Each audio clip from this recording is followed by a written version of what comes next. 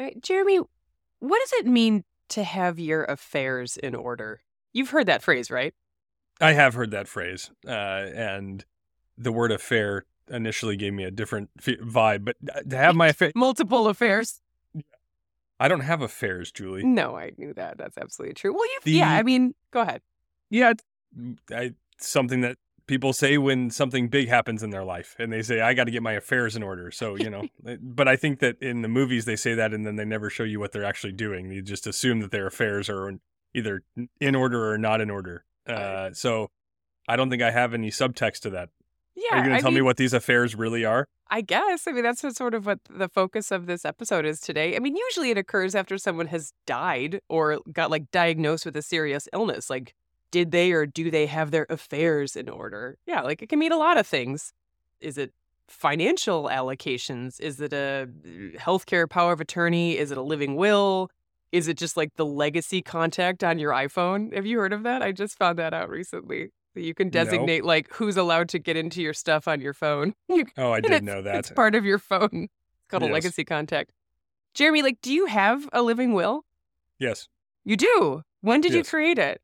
A couple years ago. I don't know. It was definitely after child one. Okay. When you start to realize that you have to start making decisions for somebody besides yourself. Certainly. But yeah, we have a living will, and I did it very much through the old LegalZoom.com type of thing.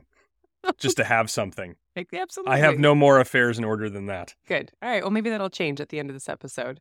But yeah, I think it's human to want to put off these decisions and plans because it forces us to confront our own mortality. And I don't know about you, but I do partake in the occasional existential crisis. And to be honest, those feelings are less than pleasant. But yeah, how can we make these things less scary and daunting? I don't know. What if you had another doctor friend to help explain end-of-life planning?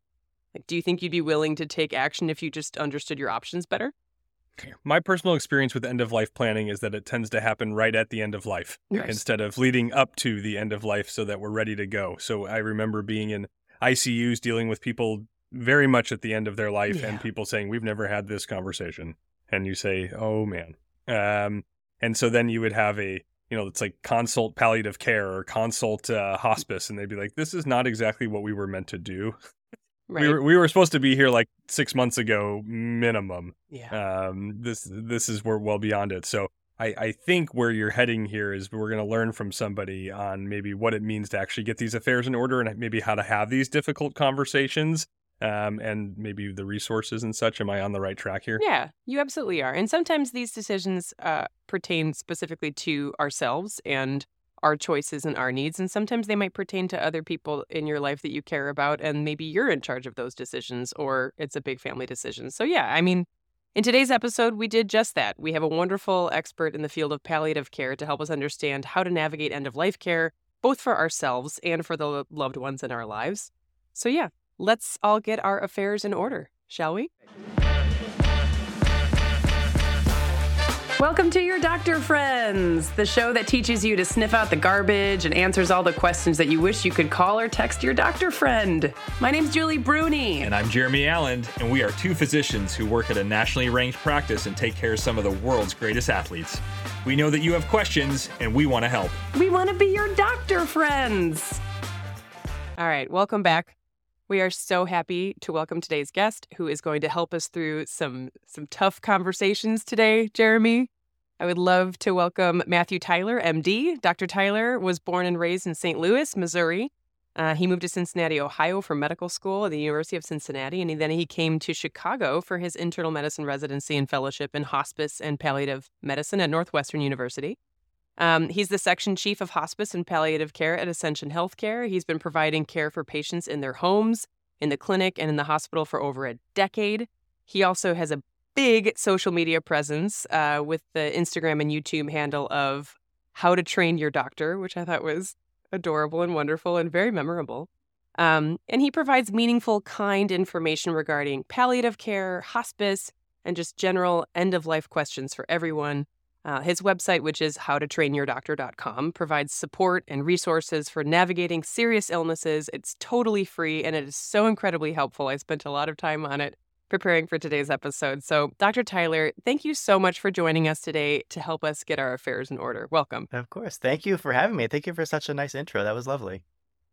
Oh, I have a very welcome. important question. Is that the same University of Cincinnati of the famed Taylor Swift's boyfriend? The same one, the one and only. That's right. That's right. I just had to make sure I had to get that off my chest. Yeah. Mr. Swift. I love it. This is very topical, you guys. Yeah. All right. Well, let's get started. Although we can talk about football and Taylor Swift the whole time too, if you'd like. That's much easier than talking about death and our mortality. And Not for me. prepared I for this have a shit. lot less to say about football, honestly. There'll probably be ironically more uncomfortable silences if we go the route of football. This is I just wanted to get Taylor's name in there for SEO purposes. We're good. We can move on. Nailed it. this is two dumb sports talk to the end of life care guy. Yeah. That could be a thing. All right. Yeah. Sure. Let's do it right now. Matt, can you explain to us, this is always the big question I wanted to start with. What's the difference between palliative care and hospice? Perfect. Like, that's a lot of where some of the misinformation and myths and myth busting needs to happen. Well, our specialty doesn't do ourselves any favors by having the two like right there next to each other in like our title of hospice and palliative medicine fellow and fellowship and all that. So where they are linked and what we do have in common between hospice and palliative medicine is that they are both specialty team-based holistic approaches to your care. They're very person-centered and focused on making plans that are built around you and what's important to you. Where they diverge is that palliative care, palliative support is available for anyone with a serious illness from the moment you're receiving a diagnosis. There's no prognosis attached to palliative care eligibility or anything like that. Whereas hospice care is specifically intended to provide comfort care to people who we think, to the best of our ability to predict, have a life expectancy of 6 months or less if their illness runs its natural course. Okay. That's really helpful. So it's kind of like a square is a rectangle, but a rectangle is not a square kind of situation to some degree. Yes. Some folks will say that all hospice is a type of palliative care, but not all palliative Sure. care is hospice. Main thing being it's never too early for palliative care. You touched on this briefly in your awesome explanation, but like who qualifies for each? And like when should we seek out this kind of care for ourselves or for a loved one? Yeah, so if you have any sort of a serious life-limiting illness like cancer or heart failure or end-stage renal disease on dialysis, anything that is serious and impacting your quality of life, you should meet with a palliative team. You should see what they have to offer you and see what they can do to make your time better than it already is. And that's really it. There's no really eligibility of palliative care beyond that. Hospice is a little bit more strict in its criteria in that you have to be specifically opting for a comfort-focused approach to your care, whereas palliative care, and we take all comers. If you want to live as long as possible, that's cool. Come hang out with palliative care. Whereas hospice care is a particular preference for comfort measures and with a life expectancy of 6 months or less. Got it. Consider myself a relatively social person. I feel like I've been in many circles of many different age groups. I don't feel like a lot of people have said, hey, I was going to the palliative care doctor next week. So it seems like you're saying if you have medical conditions, it's not unreasonable to engage a palliative care doctor even early on in the process just to kind of get a sense of how do you do that better. Yeah. But do you think that happens? And if it doesn't happen, why don't you think it happens? So you're raising another point here, which is something else that palliative care and hospice have in common, is that we both get involved way too little, way too late. One of our favorite studies in the field of palliative care was this one out in 2010, where they compared folks with stage 4 lung cancer who received palliative care referrals at the time that they were diagnosed versus those who just got typical routine oncologic care. And we, meaning palliative care, we did all the things that you would expect us to do. Less aggressive care at the end of life, higher quality of life. But the big thing that everyone was so nuts to advertise was that people receiving palliative care early also lived longer than those who didn't. And you can speculate about why that is and all that. But really the punchline is that there's no real trade-off in terms of length of life with palliative care, and they do all the other great stuff too. And yet, many docs still feel like palliative care, like there's some sort of timing mechanism that you need to get over. That we still hear this notion that it's too soon for palliative care. And oftentimes I find people are being referred to palliative care when it's frankly like time for hospice care. And we sort of missed the boat on that, like years or months even of support you could be getting from palliative care along the way. I'll also add it's very heavily region dependent, resource dependent too. Palliative care, the big departments are in the academic medical centers, whereas at your community hospital, you may or may not even have a palliative team on the inpatient side, much less like a clinic that you could go to alongside your cancer care or heart failure treatments or whatever else. So there's a lot of variability, and that makes it hard to give kind of a one size fits all like talk about this sort of thing, because there's the care and support that we want to provide, and then the care and support that's kind of out there readily available to folks across the country. Sure. Who provides this care? I know that there's fellowship trained physicians like yourself. It's probably, I'm guessing, would be kind of the team leader, but you mentioned like the palliative care team. Like, who's on this team? Who does this for people? Another one of the things that's heavily dependent on the team. Another popular saying is, if you've met one palliative care team, you've met one palliative care team. But at its core, it's multidisciplinary. So really, at minimum, there ought to be at least a doc, a nurse involved in a palliative care team. Really, standard of care would be rounding that out with a social worker and a chaplain as well. And depending on how big of a center you're at, you may have a pharmacist playing around there, or a physical therapist, or a dietitian. Heavily center dependent. Yeah, on resources, just like many other facets of medicine as well. Maybe it rings a bell, okay. Yeah. And like other facets of medicine, who's paying for this? Is it covered by insurance? Is it covered by Medicare? Is it covered for a certain period of time? Like, do you feel like there's constraints as far as the financial side of things? Yeah, so palliative care is as covered as anything else. It depends on your insurance plan and kind of making sure that you're in network and all the other stuff that you worry about with any other specialist. But yeah, typically it's covered just like any other specialty care within your insurance provider. On the hospice side of things, hospice care is all completely covered by Medicare and any other private insurance.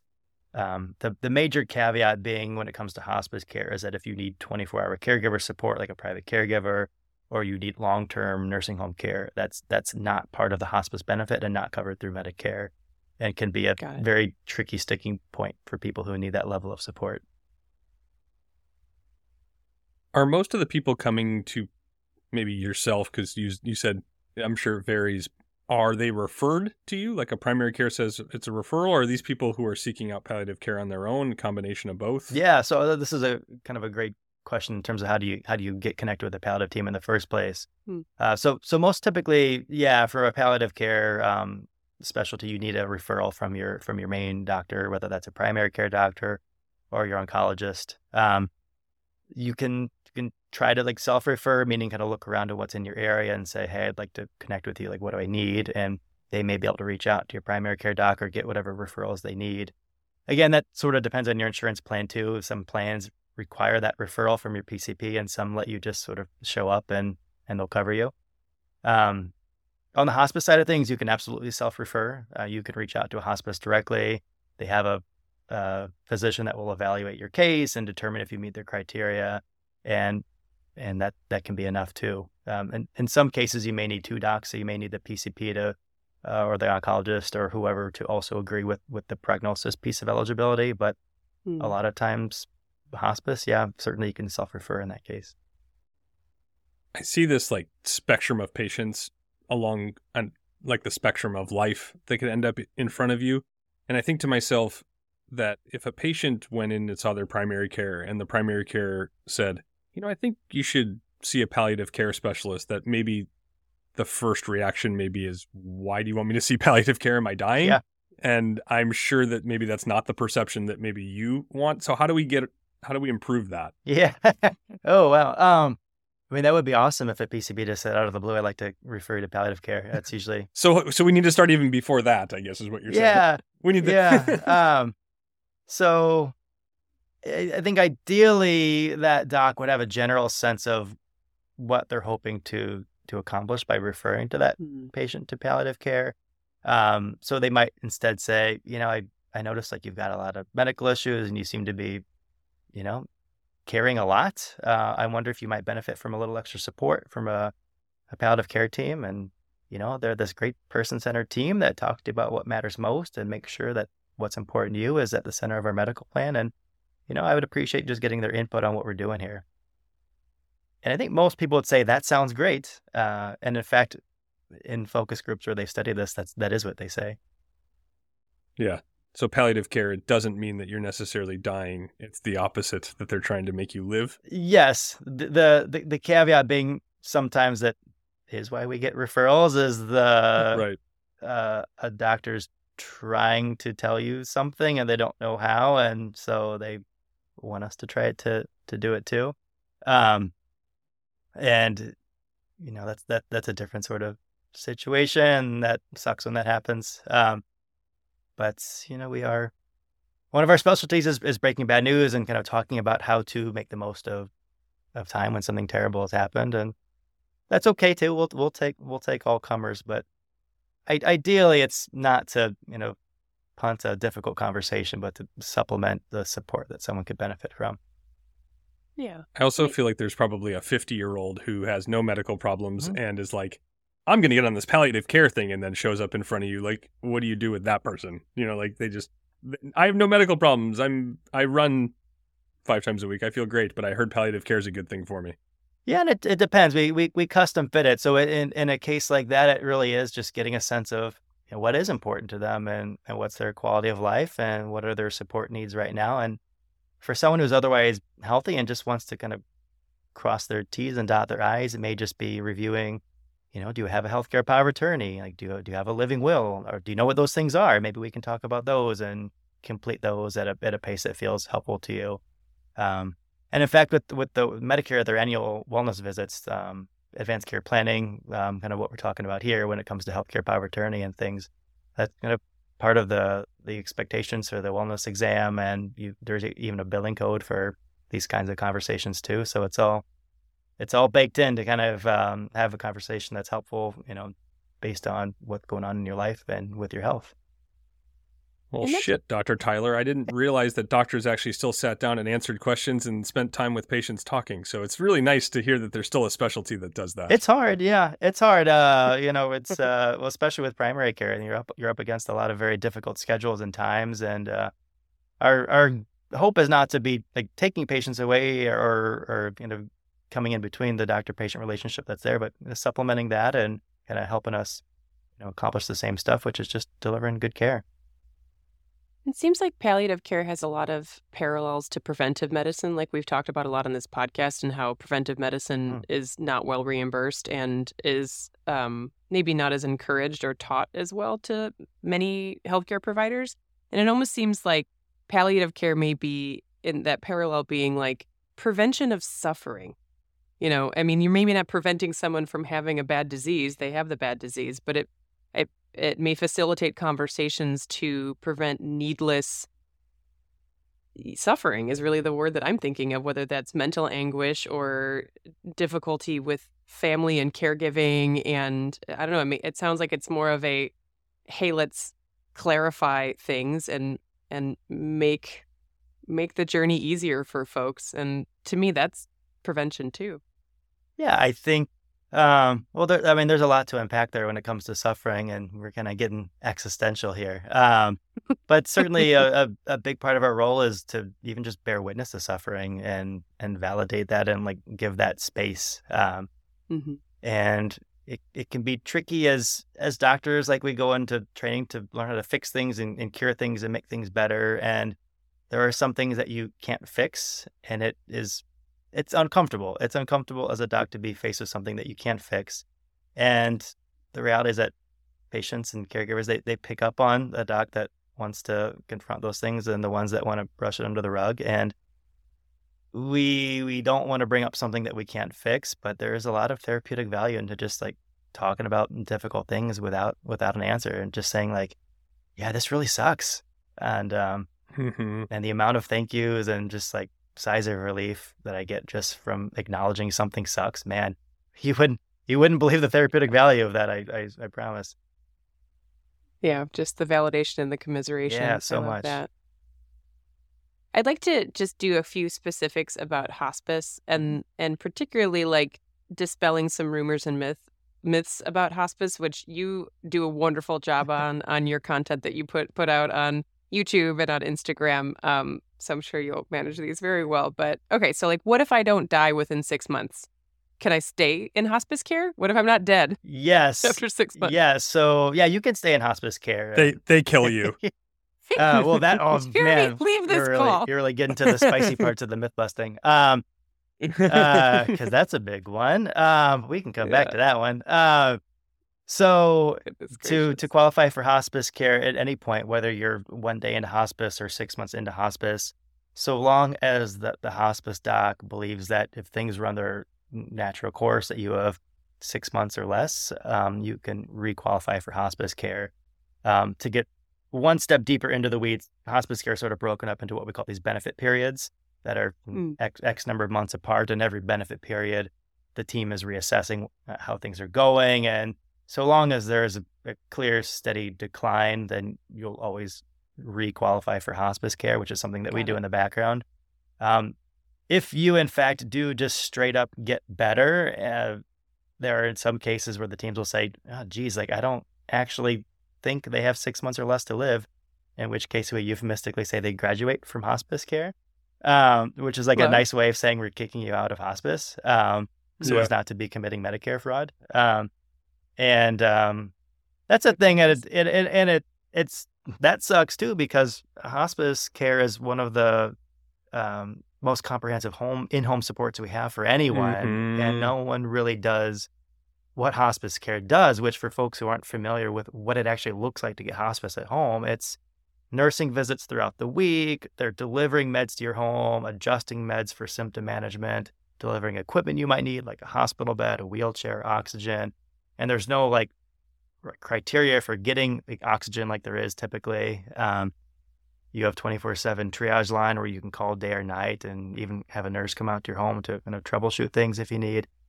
It's not like completely comprehensive as far as caregiving 24/7, but it's certainly head and shoulders above what a home health group or anything equivalent could do. And typically the folks that get so much better at hospice care that we're not sure they qualify tend to be folks with cognitive impairment, dementia, for whom the real treatment is supportive care. And then they get the supportive care, they do better, and so we take away the supportive care, and it's real depressing. That the system is built that way, but yeah. So do people end up cycling? Like in that case, can, like they get worse, and then they end up back on hospice, and like it just becomes this almost perpetual cycle, almost, which sounds brutal. Yeah, and some of this gets into how on the level some of the hospices are that are saying people qualify, and there's been increasing amount of attention in big name news outlets about the kind of shiesty side of hospice and the difference in care between a for-profit hospice versus a non-for-profit hospice. Sure.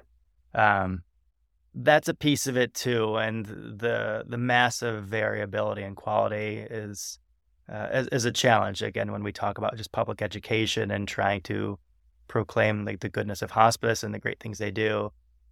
I mean, I've heard plenty of horror stories from people, and I absolutely believe them too, because not all hospices are created equal in the same way that any specialty was. Like we've all heard those stories from people who just went to a doc and they just sucked and they're rude and dismissive, right. And you're like, oh, geez, like, but and I know that doesn't mean like all doctors are terrible, but also like their story is also true, and it's walking that line to say, okay, well, how can we do things differently and better to get this person the support and care that they need?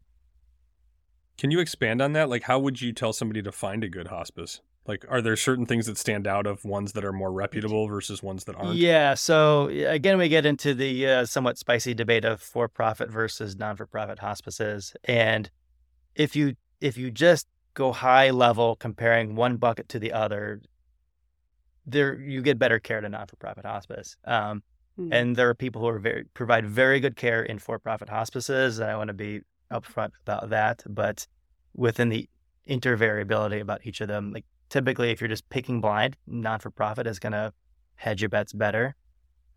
You can also go on, you can Google like Medicare, find hospice near me, and there's a database. You can plug in your zip code and you can see who's around you. Because again, I'll talk to folks in rural areas where they only have one hospice, so it's not exactly like they have choice here. Whereas in Chicago, dozens, tons of hospices to choose from, and so you can shop around a little bit more. And what that might look like is typing in that zip code and looking at what's in your area, and they have their like star ratings based on caregiver and family reports of quality and other metrics they have too. I think that's a great place to start.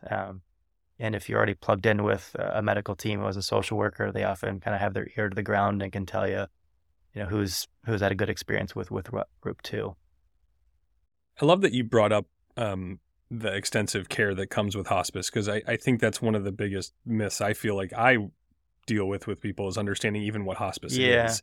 Yeah. Again, the concept of, I think maybe it's media that gives us this impression, but we think of hospice as being somebody laying in a hospital bed and basically having a beep going off behind them and they just lay there comatose. Yeah. And like, that's hospice care. And it's like, that's not what hospice care is. Like, that you get all this home stuff that you mentioned, and that's why people do so great, because they're just so supportive. Yeah. And why we encourage people, if they have these conditions, to engage hospice. I mean, even if you get denied, it's worth trying. It's like, you apply, and if you get denied, it means you didn't qualify, but you may qualify later. Yeah, well, and there's a lot to unpack here. I think is worth diving into, which is this notion that you need to be like imminently dying to even be talking about end of life care or hospice care, and that does you a great disservice on the quality of time that you can have up until that point when you're imminently dying.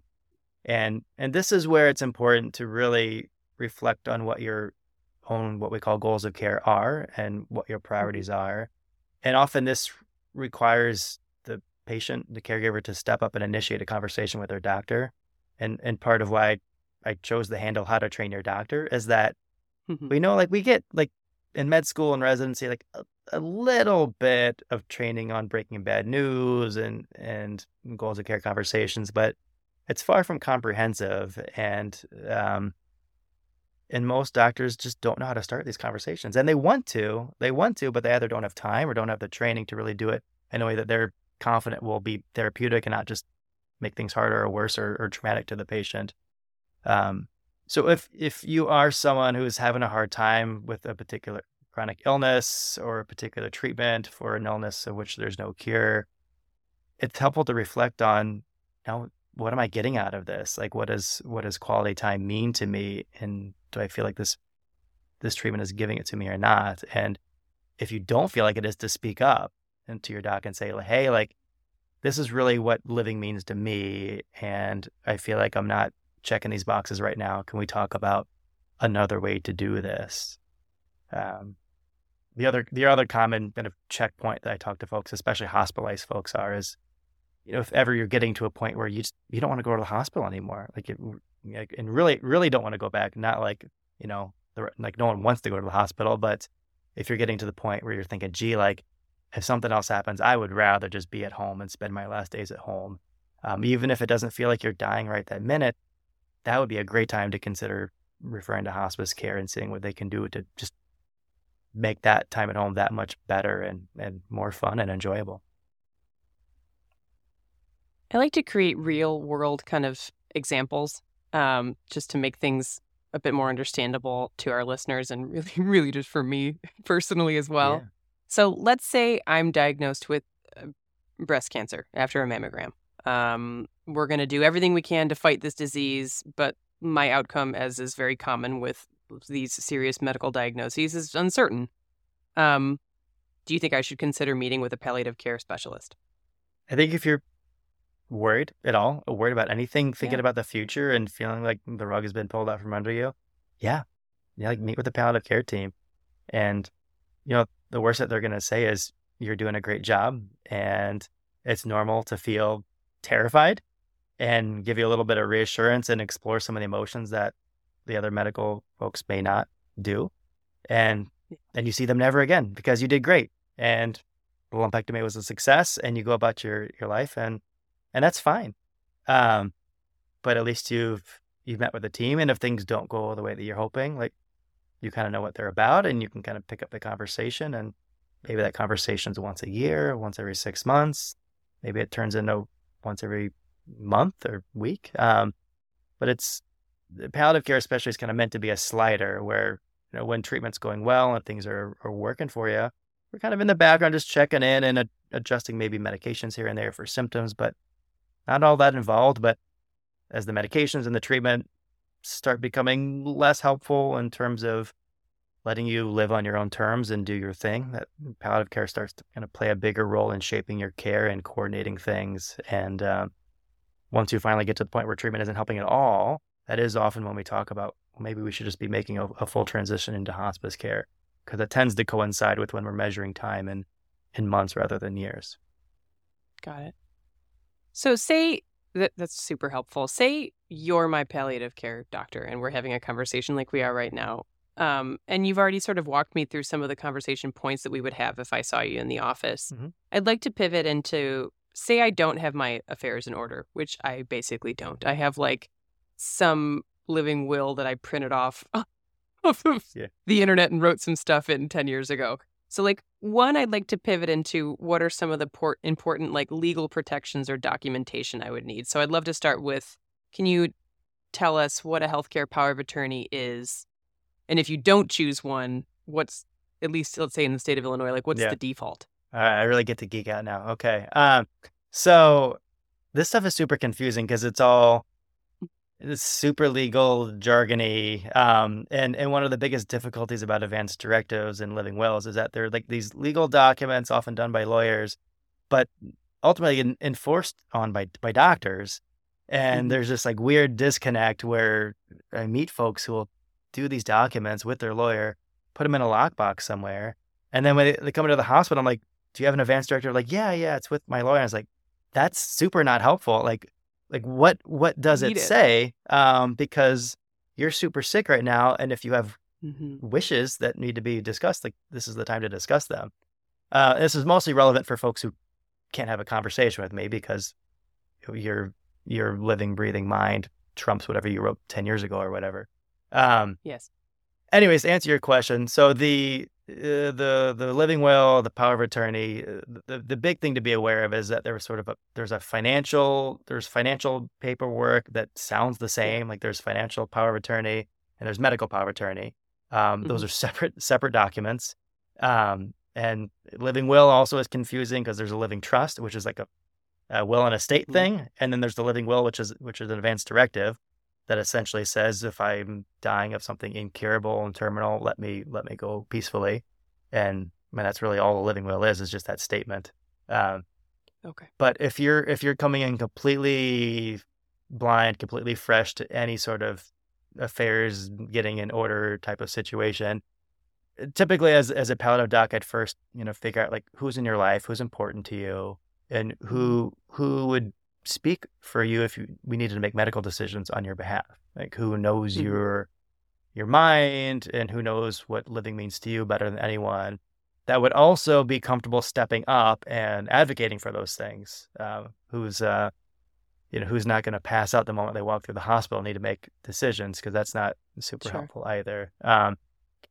And if you have someone, and not everyone can name someone right away, but if you have someone, I'd say, well, let's start with a healthcare power of attorney, which gives this person authority to act as if they were you, if you, for whatever reason, couldn't tell us what you wanted us to do. That's a great place to start. And as for someone who's otherwise healthy, that's probably the only advanced care planning that I would really engage in. Getting into do not resuscitates and that kind of stuff is really not something I would touch until you have a serious illness. We actually kind of have a general sense of what you might die from in the near to medium term future. Otherwise, it's far too speculative to be helpful, and the data actually is pretty bad that doing too much advanced care planning when there's not really anything going on is all that helpful. Helpful being defined by getting treatment that's kind of in line with your goals. But on the legal side, with the major disclaimer that I'm not a lawyer, on the legal side, certainly meeting with an attorney to talk about like will and estate and trust and that type of thing. It's never too early to really do that either. But as a completely separate thing that a medical office wouldn't be able to help you with. Whereas a healthcare power of attorney, a living will, your PCP can do that with you. You can generally print it off your state website. There's a great website called prepareforyourcare.org that you may have heard of from other videos I've done that walks you through creating your own advance directive and thinking about questions that would be important to you as you got sicker. And you can there's a little drop down menu. You can pick the state that you live in and make sure that it's nice and legal, because some states require 2 witnesses, some require 1, some you need a notary, some you don't. So it's a nice way of kind of avoiding the one size fits all advice that I wouldn't want to do here when it comes to legality of things. But sure, yeah, custom fits it to you. That's really helpful. And I wanted to pick apart that a little bit about the advance directive. And it sounds like, you have to individualize it to where you live. Yeah, like you might need to get it notarized. You might have to have it, witnessed by more than one person. Yeah. But it sounds like this is a document that you should share with the important people in your life, or at least let them know that it exists and where it is, Yes. and particularly your physician as well, because I think if you have thoughts and feelings about how you want your health and your healthcare to be managed when you can't make decisions for yourself, I think it's really nice to have that document in place, especially for your healthcare power of attorney, because they're supposed to be the stand-in of you. I'm not making decisions for Matt. I'm not making decisions that Julie would want. I'm making decisions as though I'm Matt, when I'm your healthcare power of attorney. Yes. And that can be tricky. The ethics of that are hard. Yes. They're very messy, and we try to neatly parse this apart, and I think it's messier than that, and I think that's okay. I think that's okay, frankly. But in general, there are really 2 situations where I strongly encourage people to engage in advanced care planning and kind of go through the process of advanced directives. The first one being if you want care that's different than the default pathway, right? Like you don't need a piece of paper to tell the docs to do everything, right? That's sort of the default pathway to try to keep you alive as long as possible. And, we're going to do that with or without a document in place. And same for the backup decision maker, right? In Illinois, in any state, if you don't have a healthcare power of attorney, there is a law that outlines like who has like dibs on making decisions for you. And it follows a hierarchy that usually starts with a legal guardian, which most of us don't have, but then spouse, adult children, parents, siblings, and then it kind of goes down the list from there. So if you don't have a legal guardian and you're married and you'd want your spouse to be your decision maker anyways, that's who the docs are going to go to with or without a power of attorney document. So you don't need it per se, with some rare exceptions, depending on how much into the weeds you want to go right now. But the other category where I do think it's helpful to engage in advanced care planning and these directives is just the excuse to have a conversation. Right, just to talk to your close family about what's important to you, what living means to you, what quality of life means to you, and sort of what lines in the sand you might have in terms of, if I got so sick I needed to be in a nursing home, like, please God, don't let them put me in a nursing home, son, or whatever, whatever lines you would draw. Which for most people, they tell me like, well, I would never want to be like kept alive in a coma or in a vegetative state, and that's a fine place to start, and for some people, they're like, fine, if my heart's beating, keep me alive, and that's okay too. But at least as a starting point for a conversation that you ought to revisit over time as you get older, as your health changes, but at least the documents are an excuse to start the conversation. Yeah.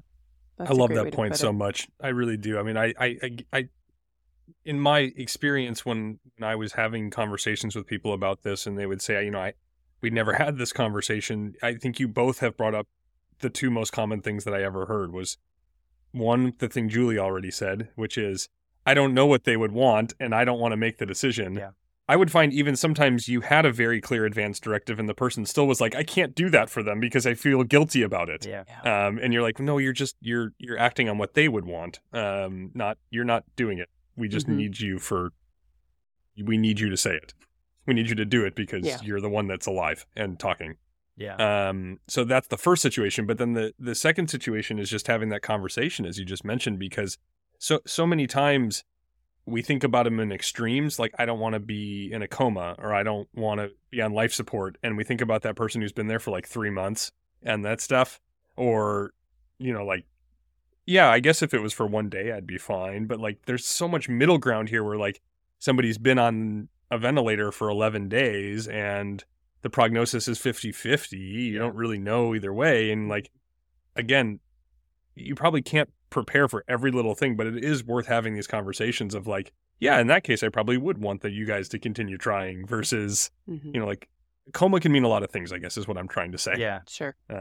So having that conversation and just, it doesn't have to lead to you making a document and knowing every little thing. It can just be, yeah, I remember having this conversation with that person. And when this is some of the stuff we talked about, and I feel like because of that, I can kind of extrapolate to this situation that we're currently having now. Yeah, and you're gonna hit the nail on the head there. In that it's so hard to predict exactly how things will play out in the future, and even the question of a ventilator. People, I hear all the time say, "Well, I would never want to be on a ventilator," and I was like, really? Like, if it was like a day and you could get better from a pneumonia, like, would that be okay? And like, well, Sure. okay, in that case, sure. And I was like, some of these documents, like, they're not these. There's no context to these documents, and by and large, we're relying on the people who step in your place to make decisions for you. And it's more about having conversations with those folks along the way. Maybe when another family member dies, kind of reflecting on how they died and what the circumstances were and how you feel about that, if that's how you'd want to go or not. Yeah, and there are like moments along the way where you can have conversations like this. And I encourage people to take advantage of those moments too. And creating the documents is one opportunity to just start a conversation, because you're not going to come up with like all the decisions you need to make ahead of time. It's impossible. But what you can do is give folks a little window into your mind and how you think and process the world and decisions, to hopefully maybe someday give them something to go on when it comes to making a specific complicated decision down the road. Are you allowed to be kind of like wordy in your document? Like, say, like, because there's so much in between do everything and DNR, right? And I think that's the way that we think about it when we think about end of life care. It's like, well, you're just going to do everything, or you're going to do nothing, right? And it's like, no, there's a whole spectrum in between of unpredictable decisions that might need to be made. And so, like, for example, what if I said, and it's been so long since I wrote an advance directive, but if I recall correctly, I think this is like the gist I was getting at, was like, if my medical team thinks that continuing aggressive care is likely to be futile to extend my life or return me back to an awake, talking, aware state, then no thank you. Right. And I think that's probably, for me, would be like, I think that's a fair amount of information to go on. And I felt comfortable writing that down. I don't know, like, does that hold water for you, Matt, as a palliative care doc? So that verbiage you're describing is essentially what a living will states. And I will say I've very rarely found a living will to really change medical care. Got it. Because it's typically, as I said, these are helpful if you want to start a conversation or change the default care. And the reality is, with medicine being so messy and blurry, in that line between living and dying, at the point it becomes abundantly clear that you are actively dying, and typically this would be in a hospital setting, the docs are going to be recommending comfort care either way, unless you specifically have something stating otherwise, or a power of attorney who knows your mind and says you wouldn't want those things. Because almost everyone says, if I am very clearly dying and you can't fix me, of course keep me comfortable. It's that messy in between where it's like, I don't know if you're dying, maybe you're dying, or maybe a best case scenario is you're in a nursing home and debilitated. Like, does that count? Like, technically that's not terminal, but it's certainly life-changing. And it's all that messiness in between where it's so much more important to have a person like there processing that and speaking for you if you can't do it yourself, and impossible to give real actionable guidance very far in advance, with the exception of having a clear DNR on file, which is a whole separate document. That's a medical order.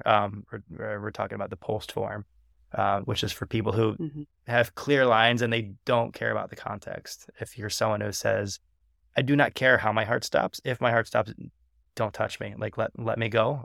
Let me be dead. Then a DNR would be a good fit for them, presuming they have an illness for which that's motivating their statements. But other than that, it's very, very hard to get wordy and write things out when it comes to medical decisions. The flip side to that is if you have just general preferences for what you'd like your last days to look like, who you want to be with, where you want to be, and that sort of thing. There is a more detailed advance directive called the 5 Wishes document, and that would be the wordy one, which for some people who have a lot of thoughts on what they want their last days to look like, I think it's a great fit. For folks who are overwhelmed by decisions and want to make as few as possible, I wouldn't point them that way. Got it. But that's the nice thing. You kind of custom fits based on the needs of the person. I was going to dive into, and I feel like I'm not really going to, so we can cut this if we want to, but like, I love that you made the distinction between advanced directives and healthcare power of attorney, and like, that's where we focused our talk today. But there is a whole other side of this that is like estate planning, right? Yeah. And I think when you're thinking about putting affairs in order, and we don't even really have to have this conversation other than just to say like, yeah, that's not this conversation, which is like, yeah, like that's a will and a trust. And, those things probably are a little bit more expensive and time consuming because they do involve lawyers. And, and I think that might be the types of like affairs in order that don't relate just directly to your healthcare and your healthcare care delivery and just like your kind of emotional and physical needs around the time of your death. It's more just like, all right, where does my money go? What is probate court? What is all that stuff? And I think when you get into that side of things, one, I guess the only real question I have about that is part of palliative care or anybody on the palliative care team, like you mentioned, potentially social workers, is any part of that, like at least to like guide people to a certain place or do you have any suggestions for people that if they ever ask you, like, who do I talk to about estate planning? Yeah, I think certainly that would be typically within the wheelhouse of a social worker to kind of guide you towards like who ought you be talking to get those things in order. And depending on their savviness, we can often walk you through like, do you need a lawyer for these things or are these things that we can do here? And a common one being the healthcare power of attorney, which I've come across some cranky lawyers on Instagram are like, you can't be giving legal advice by telling people they can do a healthcare power of attorney. It's like, dude, like it's literally on the Medicare website that a PCB can do this. Like, I don't know what to tell you, man. Like, I hope you can still feed your children and stuff. So I think there is some benefit to having a social worker like tell you like, is this actually a legal issue and kind of guiding you towards the things that very clearly are versus the things that maybe we can do on our own. Just something as simple as, hey, like, do you have a beneficiary on your bank account and your retirement accounts? Because you don't need a lawyer for that. And it's not legal advice. That's just, something you can do now if you logistics. Yeah. Keep it HIPAA compliant, but are there any cases either recently that you've had or some that stand out as more of like career-based cases that would be something that would be interesting to listen to that you've had to like take patients through? In terms of financial planning? No, absolutely not. Zero chance I want to listen to that. No, I'm talking about the good stuff, the palliative stuff, the hospice stuff, something where it kind of like was very illustrative of kind of like what you do and what you experience. I think a typical... Well, a case I was having recently is oftentimes we'll get referrals when like things are very kind of like clearly moving towards comfort care and hospice care. And sometimes we'll get consulted alongside hospice care.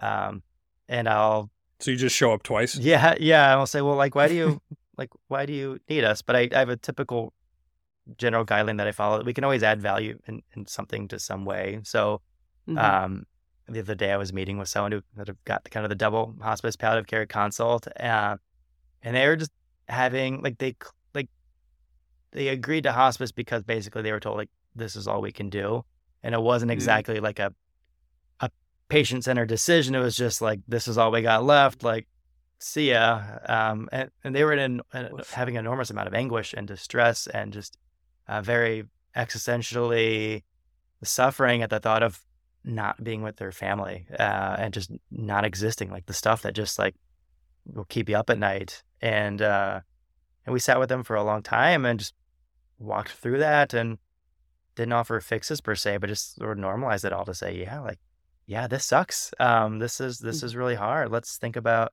how we can make the most of your time with your family. Like, what can we do with these precious moments that you have?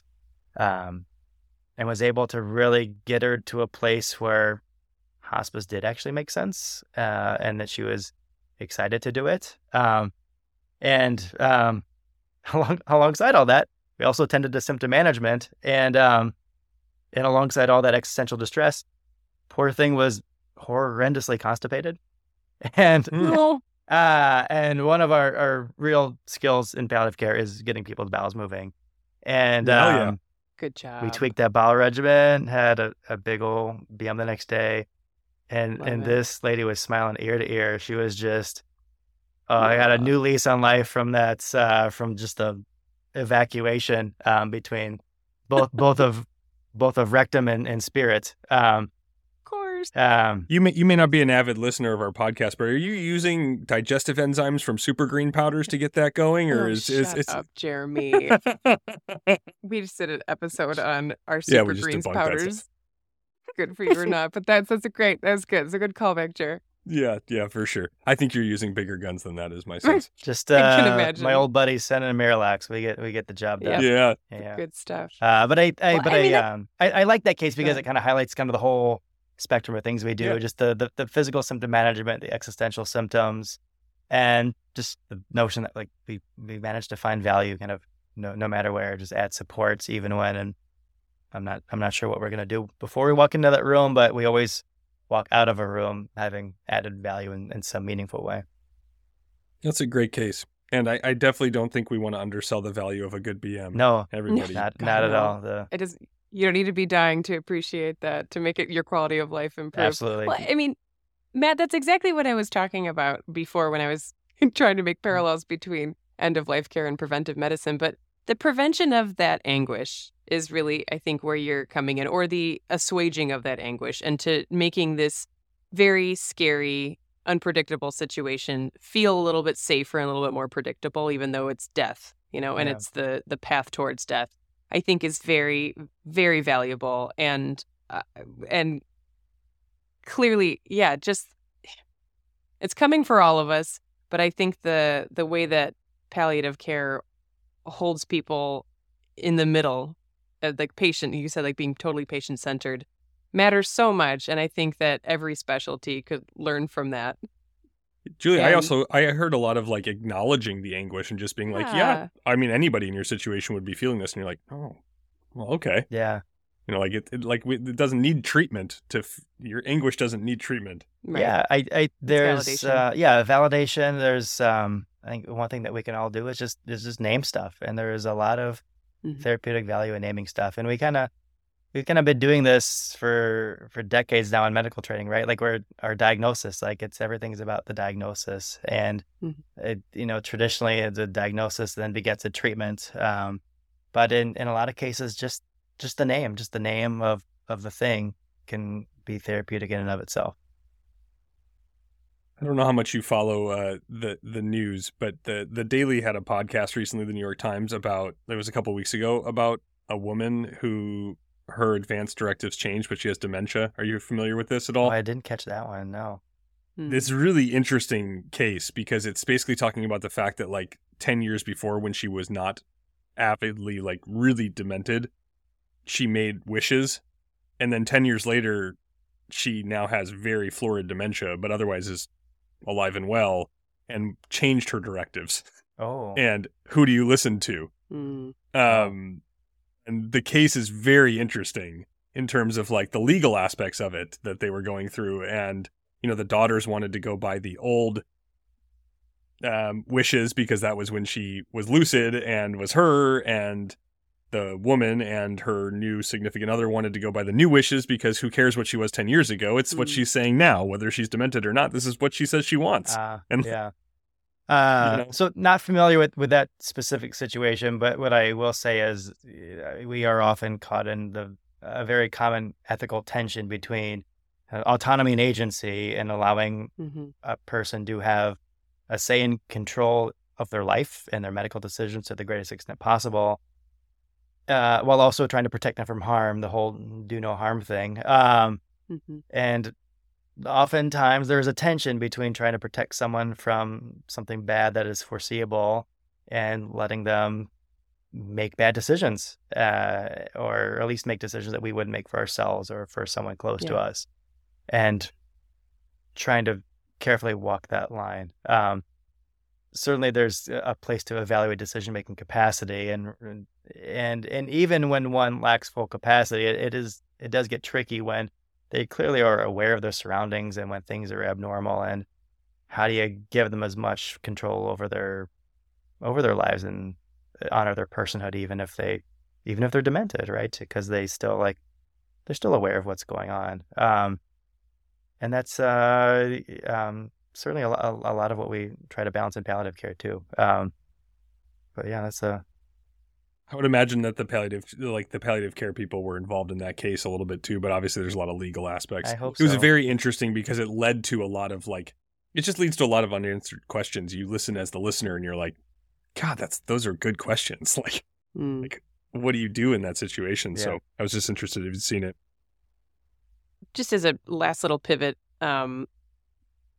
just because it was on my outline and I wanted to come back to it. Can you explain what respite care is, and as it relates to hospice benefits or palliative care benefits? I just don't know if a lot of people have heard of respite care. Yeah, so respite care is a cool little perk in the hospice benefit, and it is designed for caregiver relief.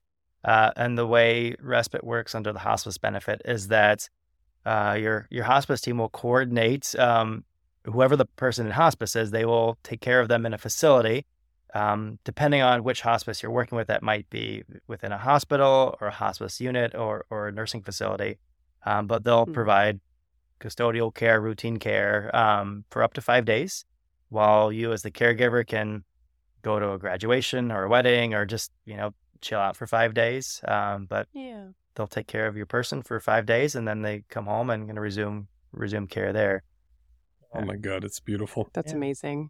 Yeah. And I think, again, kind of calling back to the notion that hospice really shines when you have months to work with them, not hours or days. Because if you sign up for hospice when you've got, 12 hours to live, you're probably not going to get a lot of benefit from that respite thing. But yeah, it really is designed for, providing support for months. I really only have one other thing I want to ask, and I will say I think that people like yourself, Dr. Tyler, and many other people that we've had both on the podcast and would love to have on the podcast, we just absolutely are in awe of the work that you guys put out, in addition to the fact that, each specialty and each different interest that people are putting out evidence-based stuff really just is helpful. And the more people are doing it, the more good information swallows bad information. So we really appreciate that. Everybody who puts information out onto social media is met by trolls. And I just want to know who's trolling the palliative care and hospice doctor. What could you possibly say in their comments? I want to know. Yeah. So Julie and I were talking before you jumped on that Instagram by and large has been just massively friendly and welcoming to my content, and as they should be. As they should be. Because before Instagram, I spent many years on Twitter, or X, if we're actually calling that with a straight face. But yeah, I'll say by and large, it's been just a very positive reception in a way. I never really intended to spend much time on Instagram, but a friend had goaded me to posting some of my short form YouTube stuff on there, and it just exploded, and I just got thank you after thank you from people for the content, and I said, okay, I guess I'm on Instagram now. But no, the only there's been some catfishing attempts that are very, very obvious. So no affairs for me either. But and then every now and then when I do something about advanced directives, I'll have a lawyer come in and tell me to stay in my lane, and I just sort of I've been on Twitter enough that I'm sort of like a grizzled war veteran on social media now. But it's been surprisingly positive there. Do you ever get any of like, hospice killed my grandma? You know, like we didn't give all the morphine to Peepaw and Mama. Oh yeah, we said we'd come back to the hospice killing people thing too. And I guess we kind of did. It's a murder sandwich. Yeah. We did tangentially, and honestly, when people say that, I have a rule where I never argue with people about their lived experience. No, sure. And the really sad reality is that there's massive variability in hospices, and like there are shitty hospices out there that sell you a pretty picture with a nice brochure, and they abandon you. And awful. I don't know. Like I wasn't there when if that person says like they killed grandma. Like, I mean, it's possible. It's possible that like something bad really happened. I still firmly believe in like the beauty of hospice and the good that it does, but like those stories are also true. And one of the other talents of palliative care docs is holding two conflicting truths at the same time, and that's one of them. Like, yes, hospice is great, and yes, there are bad hospices out there. Yeah, for sure, man. I mean, there's bad doctors. We talk about that all the time. Yeah. Doesn't mean that all doctors are bad. You already mentioned that once. And in addition, it certainly doesn't mean that you should go to uncertified, unlicensed people doing crazy things for a lot of money just because there's bad doctors. Yeah. Yeah. So when people throw stuff like hospice killed mom or dad at me, I'll say, I'm sorry I didn't take good care of you. I'll say, I'm really sorry that happened.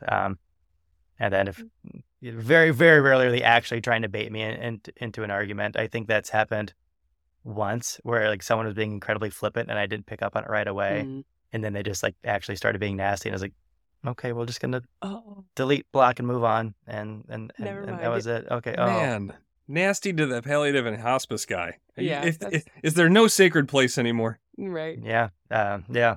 Tread carefully whenever you go on social. Speaking of social, have you seen the hospice nurses that were doing the trend of like, they were saying like, we're hospice nurses, like where you like walk back and forth. And there was just one that I saw so sweetly that it was like, well, we're hospice nurses. You can have whiskey in the morning if you want to. We're hospice nurses. You can have a cigarette, even if you're dying of lung cancer. We don't give a shit. Have what you want. Like, and it was just so lovely to have them go back and forth. And they're just these two lovely people. Yeah. Saying like, yeah, we're here to make you happy and comfortable because you're dying. Good for you. Yeah. I haven't seen that one, but that sounds very on brand. Great. And part of what drew me to palliative care as an intern was just the whole flipping of the script and moving away from like the doctor tells you to do this and don't do this and just saying like, what can I do for you? How can I help you live better? And just let the answer be whatever it is and lean into it. And when it comes like the whiskey and the cigarettes, it's like, I mean, like, yeah, it's your life, man. Like if that's what you want to do, like, that's fine. Just, live your best life. I love it. How best can people connect with you or get more information? I will link howtotrainyourdoctor.com in the show notes. And it sounds like your YouTube and your Instagram seem to be the main platforms these days. Anything else you'd like to plug or share? Yeah, certainly. My website has kind of the landing page. So if you're looking for any of those other things, there's links there. There's also a free download on that website, the Conversation Kickstarter, which for folks who are just completely new to all this and they want to start engaging their doc about what's important to them, what matters most to them. You can check that out. It's pretty easy to use. But otherwise, yeah, I tend to be on Instagram mostly. If you're looking for any sort of video content, it's either going to be on Instagram, and when I can, post longer stuff on YouTube. And love it. Yeah, check me out. Any last words, Jeremy? Nope. This was wonderful. Thank you both for having me on. This was a great chat. Thank you. I love it. So when it comes to palliative care, don't do too little, too late. Listen to your doctor friends. The amazing music is credited to SkillCell with Pixabay licensure. The podcast is meant for educational and entertainment purposes only. The contents of this podcast should not be taken as medical advice to treat any medical condition in either yourself or others. Please consult a medical professional for any medical issues that you may be having. The contents of this podcast are the opinions of the hosts only and do not reflect the opinions of their employers or affiliations. This entire disclaimer also applies to any guests or contributors to the podcast. Under no circumstances shall Dr. Julie Bruni or Dr. Jeremy Allen or any guest to the podcast be responsible for damages arising from use of the podcast.